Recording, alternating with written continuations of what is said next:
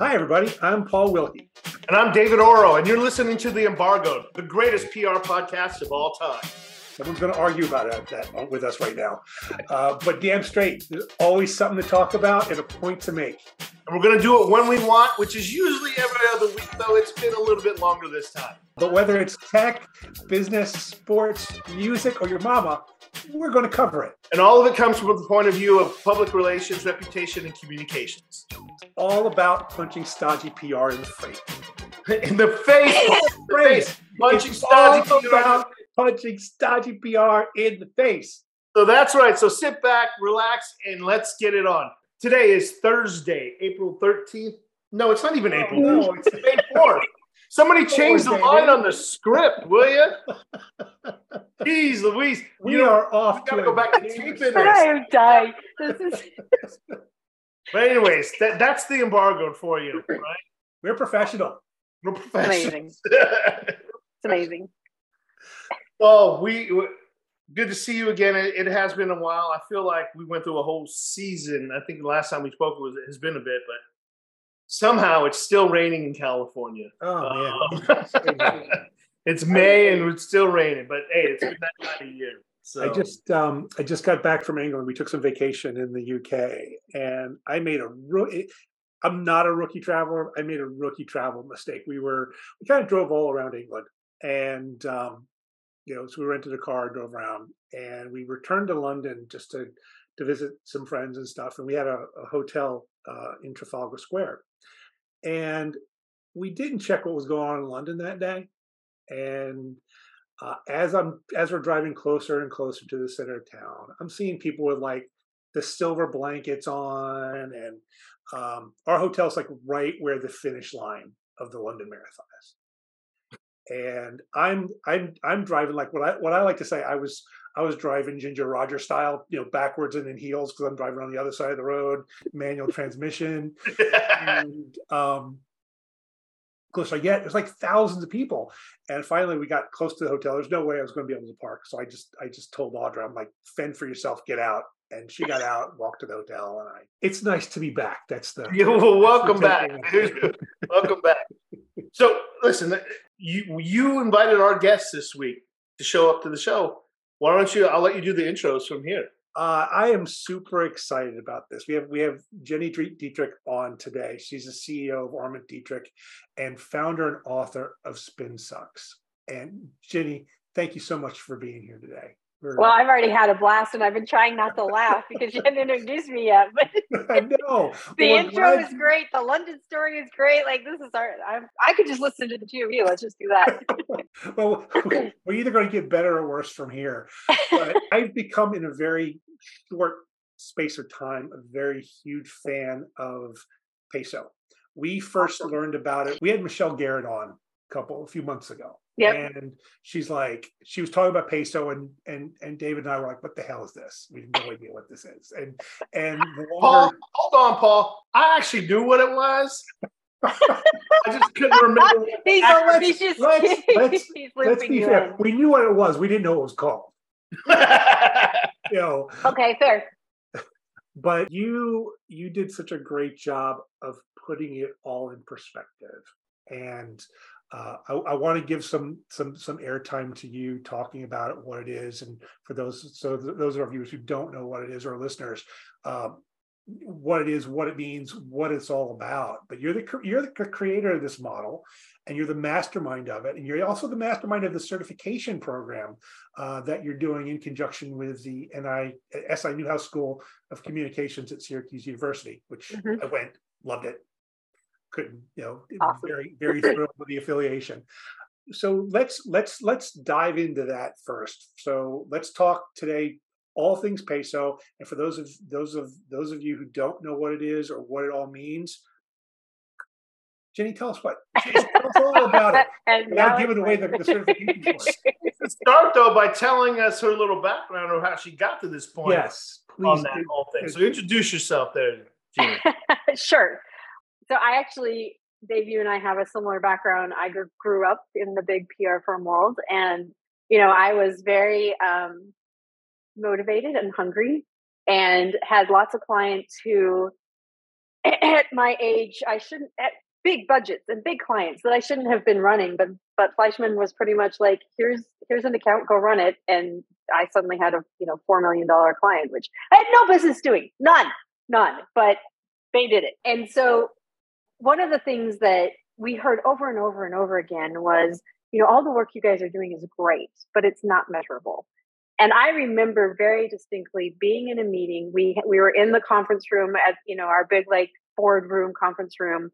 Everybody had on their suits and I had on heels, and we brought the client in, and then we went through the whole dog and pony show about everything that we had done that year. And Ocean Spray is a client.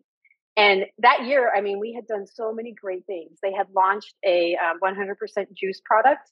And so we did a traveling art show, because if you've ever seen cranberries harvested, what they do is they fill they flood the field with water, and all of the cranberries will rise to the top. So you see these lakes of what looks like lakes of red, and it's absolutely stunning. And they're in places like British Columbia, so you have the backdrop of the mountains behind it, and Massachusetts, of course. And so, I mean, stunning stuff. So we hired some photographers and we sent them out to take photos of the harvest.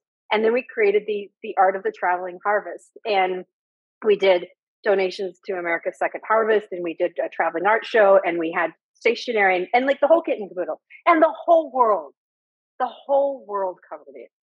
GMA, the Today Show, like everybody, Epicurious, Food Network, everyone covered it. So from a PR perspective, it was like the thing. And we went into the boardroom and we were showing all of these results. And I will never forget, it still makes my stomach upset. The CMO sat back in her chair and she was like, "This is great. You guys did awesome. Our sales are down. We're losing growers, and our co-op sucks." And it was like, you've got to be kidding. Ginny, listen, I have done fantastic PR for many failed businesses. Right? That's right.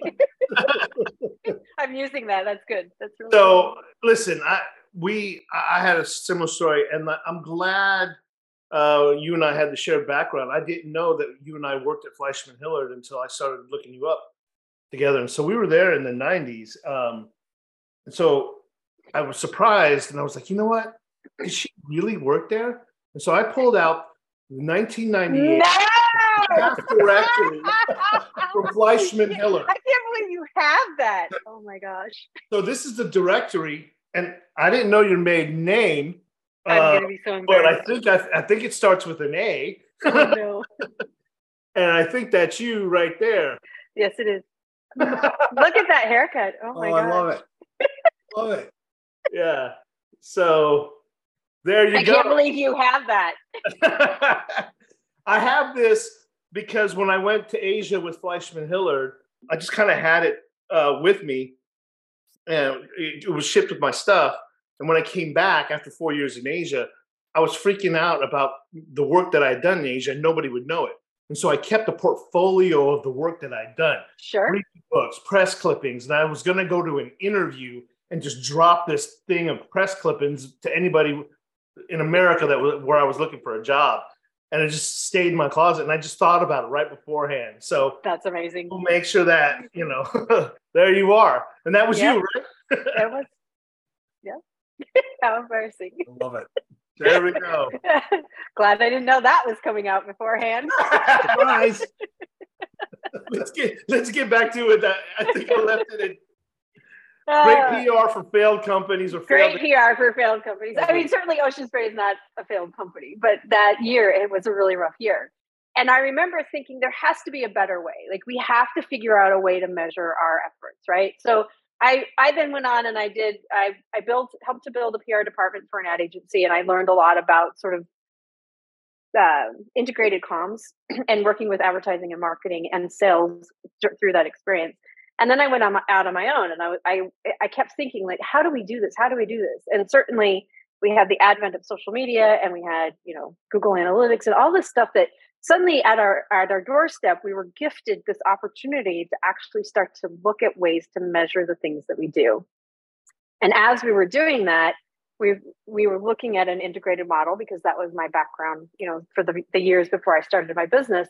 And that's when Twitter was becoming a household name and Facebook was available for businesses, and LinkedIn became a thing, and then WordPress became like all this stuff happened at the same time. And so we were working with clients to say, okay, not only do we think we can measure the work that we're doing, but we can do it in an integrated way.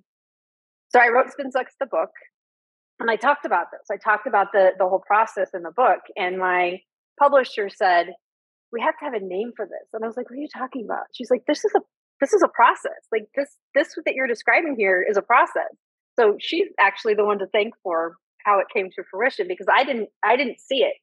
And so we went back and forth, and we tried OSP, and we tried OSEP, and we tried like all of these different acronyms to name it. And she finally said, what about PESO? And I was like, well, can we use that since it's a currency? And because they're the publishing arm, they went through the whole process and said, yes, you can. So we named it the PESO model. And then she said, we need an image. And so I hired somebody off of Upwork to create an image for it. And we published the book. And I had no idea, like literally no idea it was going to do what it has done. Had I had the forethought and foresight to understand that, I would have had it copyrighted and trademarked before the book came out instead of after. But yeah, that's how it came about. So what is the acronyms mean? So it's PESO model is paid, earned, shared, and owned media. So you're really looking at things like, people will say all the time, well, I do PR, I don't start with paid. And really and truly, I agree with that. The only reason the acronym starts with that is because it's easier to remember. PESO is easier to remember, right? But if I were starting a brand new campaign, I would always start with owned. And then I would either go shared or earned, and then paid. So that's how we kind of look at it. Listen, if you're a public relations professional today, the people pay you for that earned media. Yes. Get me in the New York Times. Get me on GMA. Get me in the Wall Street Journal. Get me on in my local TV station. Yep. That's gold. Like that will never go away. If you can do that, somebody's going to pay you some money. Somebody's going to steal some money to pay you some money to get it. Right? But if you're also that PR professional person and you're a media relations person who loves that earned media, you cannot ignore those other three things. I think you cannot. For any modern communications professional, paid has to be part of it. Give me $100 and I'll go place this. Give me that's right. Yep. I'll go place this. Yep. How do you work with clients? I would imagine that PESO, it's so simplified and it makes so much sense, and that's probably why it's taken off for you. Mm-hmm. How do you talk to clients about it? And how do these conversations go?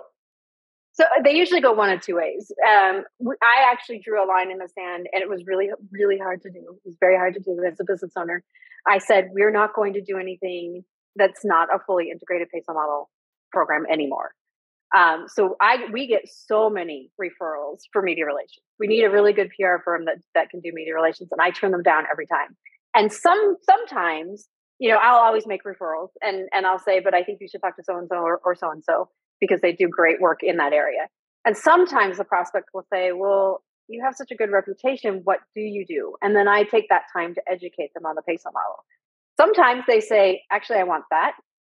And sometimes they're like, yeah, we really just need somebody that's boots on the ground that can get media. And I'm like, great, here's some recommendations. Mm-hmm. So it usually goes one of those two ways. But I always take the opportunity, if they're open to educating them on the process and how we work in it. I think one of the things that fascinated me, and I went through the certification course, and I as I went through, I realized there's a lot of stuff that we're doing that falls into the PESO model. Sure. Yep. I'll give you examples. See if I followed the training correctly. So, let's say that we're doing this right now. We're taping this discussion. In a way, the end product could fall into all four categories. So if we edited this and we paid to put it on a PR trade outlet, that covers the paid spot. Earned, we wrote a press release, or we have a story based on our conversation. We got that placed in TechCrunch. That's the Love it. Yep. We share the hell out of it on social media, LinkedIn, whatever. And then on the own component, we could put this on our website, or we can put this on LinkedIn, or we can put this on our YouTube channel, which we do, by the way. Go to YouTube to see the Embargoed every edition. So, that sort of everything in there falls into the PESO model. That's right. Though, when I started Upright 11 years ago, we were, earned snobs. I'll totally confess. Oh, we don't do paid. We don't do any of that. We don't do social media, none of that. But as we've gone along and as we've learned more, it's like we're already doing this stuff. Right. The University of Southern California just released their global communications report, and it talked about reputation. So it's a really good. I love the report every year, but this one's especially good because it talks about the things that have changed so significantly. And one of the questions they ask specifically of investors, consumers, and employees is, what do you find most credible when you're looking at a company's reputation? And earned media actually fell much lower than they expected. Reviews. Reviews is number one. Reviews.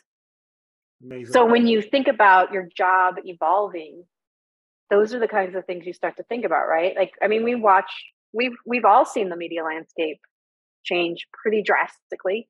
I'm sure, Paul, the reason that you are no longer an earned media snob is out of out of necessity, but that's where things are going. So when you think about, if you're doing earned media, how do you bring these other things in?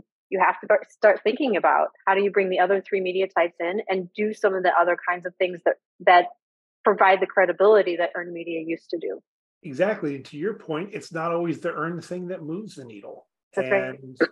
And you combine that with the PR person's burden of, it's harder to get earned coverage now than it was 5 years ago, 4 years ago. Yep. I love the fact that the pieces are all there. It's just thinking about, maybe it's thinking differently, or thinking about, thinking more about where to put this. Now, the one question I always have in the back of my head, especially as, falling into that where traditional, most of our work is traditionally media relations.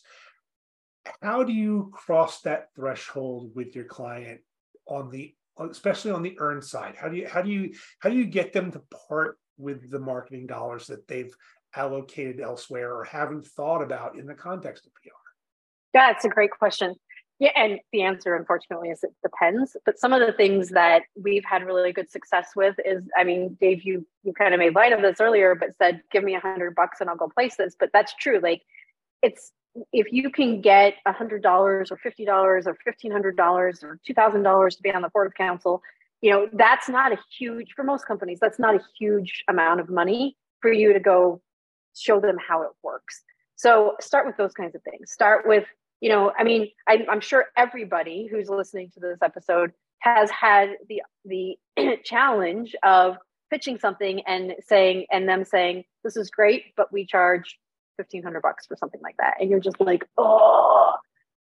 So use that opportunity, use that as an opportunity to get those marketing dollars. And it's not a huge amount, right? You're not asking for $100,000. You're asking for $100 or $1,000 to test this out. So I would say that's number one. And number two is, especially if you're doing, this is a little harder with consumer, but if you're doing any trade media, they all take contributed content, all of them. And so make that leap from we're pitching stories and interviews and features to we're pitching those things and we're pitching contributed content. Oh, and by the way, they've accepted this article idea. Someone has to write it. And so now you're doing own media as well. You're starting to do the writing and the content marketing too.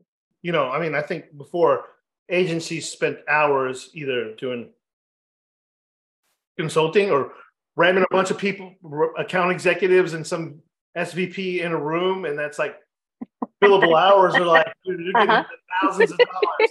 So that Ocean Spray meeting was super expensive, Jeannie. Super expensive. Sure it was. Yeah. So are you now, though, it seems like a lot of it is on content creation. Like, I'm doing a lot more content creation before. Yep. Content creation used to be coming up with an idea or a theme or a campaign, building some media lists, writing a press release, and then going out and doing the legwork of, making phone calls and getting people together. But now I'm finding that, you know what? Writers. We need a lot of writers now. Yes. So many writers. Yes. Yes. That's really what we're doing.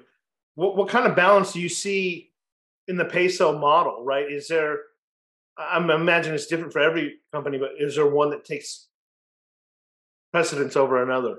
Yeah, owned media does for sure. So you're right. We have lots of writers. We have 2 podcast producers, a videographer, and 2 graphic designers on our team. So that's the majority. And then we have 1 earned media person as well. And so you're also now working with clients beyond just sort of a written blog, but you're producing content for them on blogs and podcasts. Yep. Well, since we talked about writing, I feel like this might be the place to start talking about AI. That's what I was just going to say. Shall we awkwardly segue into that? Yes. It's one of those things, it's taken over the news cycle in every trade media, mainstream news media, work conversations, and in PR, it's no exception. I'm going to just say, hey, AI, discuss. I have a client who he won't want me to tell you his exact age, but he's in his 80s. And I've been working with him for years, and he'll only work with me, and he still hand delivers me a check every month, and I love him. But he has created, with some help, sort of a thought leader for himself in his industry at this age. And it's been really fun to watch. But one of the things he keeps getting asked to do is write content. And he's a keyboard pecker, right? He can't write content. And so in the beginning, I said to him, well, why don't you just dictate it to your computer? And I showed him how to do that, and you can do that. And then he sends it over to me, and I make it better, clean it up, edit it. But then I said, well, why don't you try ChatGPT? I mean, his world entirely changed, completely changed, because now he puts the prompts in as he pecks at his keyboard, and he gets something that is beautifully written. It's, we always make sure that it's factually correct, but he's able to do it in his voice because there's enough content online now, because we've been working together for almost 10 years. There's enough content in his voice online that we've been able to feed that in there. So it makes it sound like he has actually written it, and his whole world has changed. So this is where we are. This is what it is. What I find remarkable is this shift that has happened in this first half of this year. So ChatGPT came late last year. People were like, "Oh, that's cool," and then from January onward, you're right. All the media stories are there. I'm trying to think of a technology precedence where it was adopted and so excited. So I think during the .com days, everybody was like, get a .com and do that, and it was kind of exciting. But it built up over a couple of years. We had been hearing about AI for a long time. It wasn't there. Just think, before all of this, it was crypto, right? Yep. Social media. It was the FANG stocks. It was all of that. There was a lot of other things that we can pay attention to. But what I'm saying now is that this has come on so quickly and so fast. You're right. And not only that, has been super helpful and useful to a lot of people. I punched it in, and it's not perfect. No, it's not.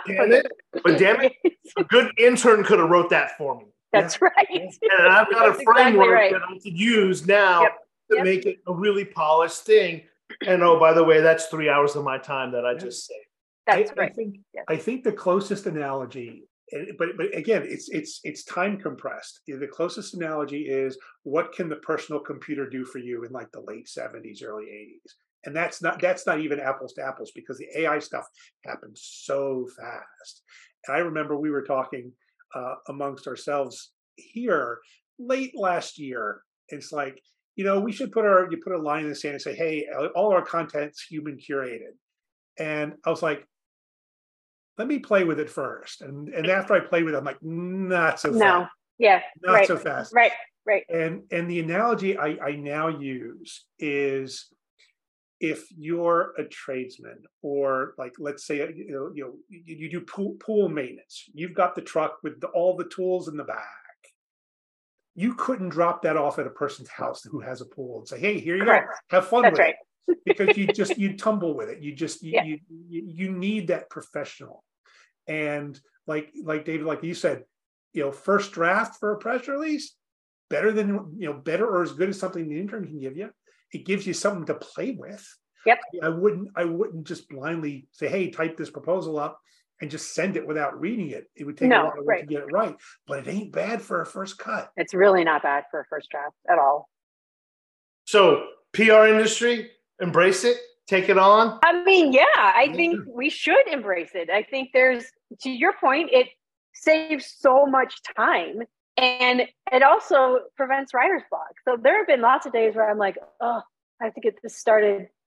And I have no idea where to start. And so I put some prompts into it, and all of a sudden I have something on paper that I can, that has a framework that I can go, oh, okay, this is how I should outline it. And then I can use what I use, and I curate the rest of it myself. But it gives you a great starting spot, and you don't have writer's block anymore. No, it's editing word salad is better than writing from scratch. Yeah, absolutely. It's interesting. I came at it with a little bit of trepidation. It almost felt like cheating, honestly. Yeah. And I was plagiarizing. And I'm like, I could do this. And then I started talking to clients, and they're like, well, we got to do this content. And I'm like, let's see what ChatGPT can come up with. Oh, we like this. Let's clean this up, put it up on a blog or something like that. And I'm like, I mean, my running joke is, I haven't written anything original since the year that handbook came out that you held up. So I mean, this refreshes it a little bit. Let's admit it, Paul. Even without ChatGPT, our research allowed us to go scour things, and we were lifting up stuff. There's very few originals out there, right? And we're just looking at things, trying to piece things together to make it our own thoughts. Yeah. Right. But you know what? Exactly right. 10,000 microprocessors are a lot better than my brain. I mean, you think about the lowly press release. We press start release. with the opening sentence, which is the same every time. Every time. So and so leading, blah blah blah, and then the boilerplate's the same, and then we just kind of write the middle. Yep. It's no different. It really isn't. Yeah. I'm a fan. So, are you using it more these? Is it a regular thing for either one of you to use it?